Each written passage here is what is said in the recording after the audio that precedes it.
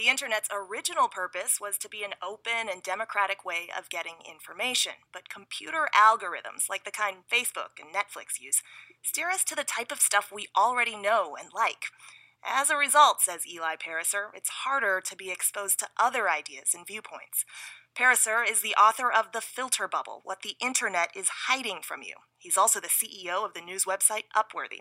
I asked him to explain what he means by a filter bubble. Increasingly, every website has a sense of who you are, of what your interests are, and many of them are using that information to try to extrapolate what kinds of content, what kinds of articles, what kinds of ideas are you going to be most interested in. So the filter bubble is the ideas that get through that filter and that you get to see. And what's scary about it is there's a bunch of stuff outside of that filter that gets filtered out and that you don't see.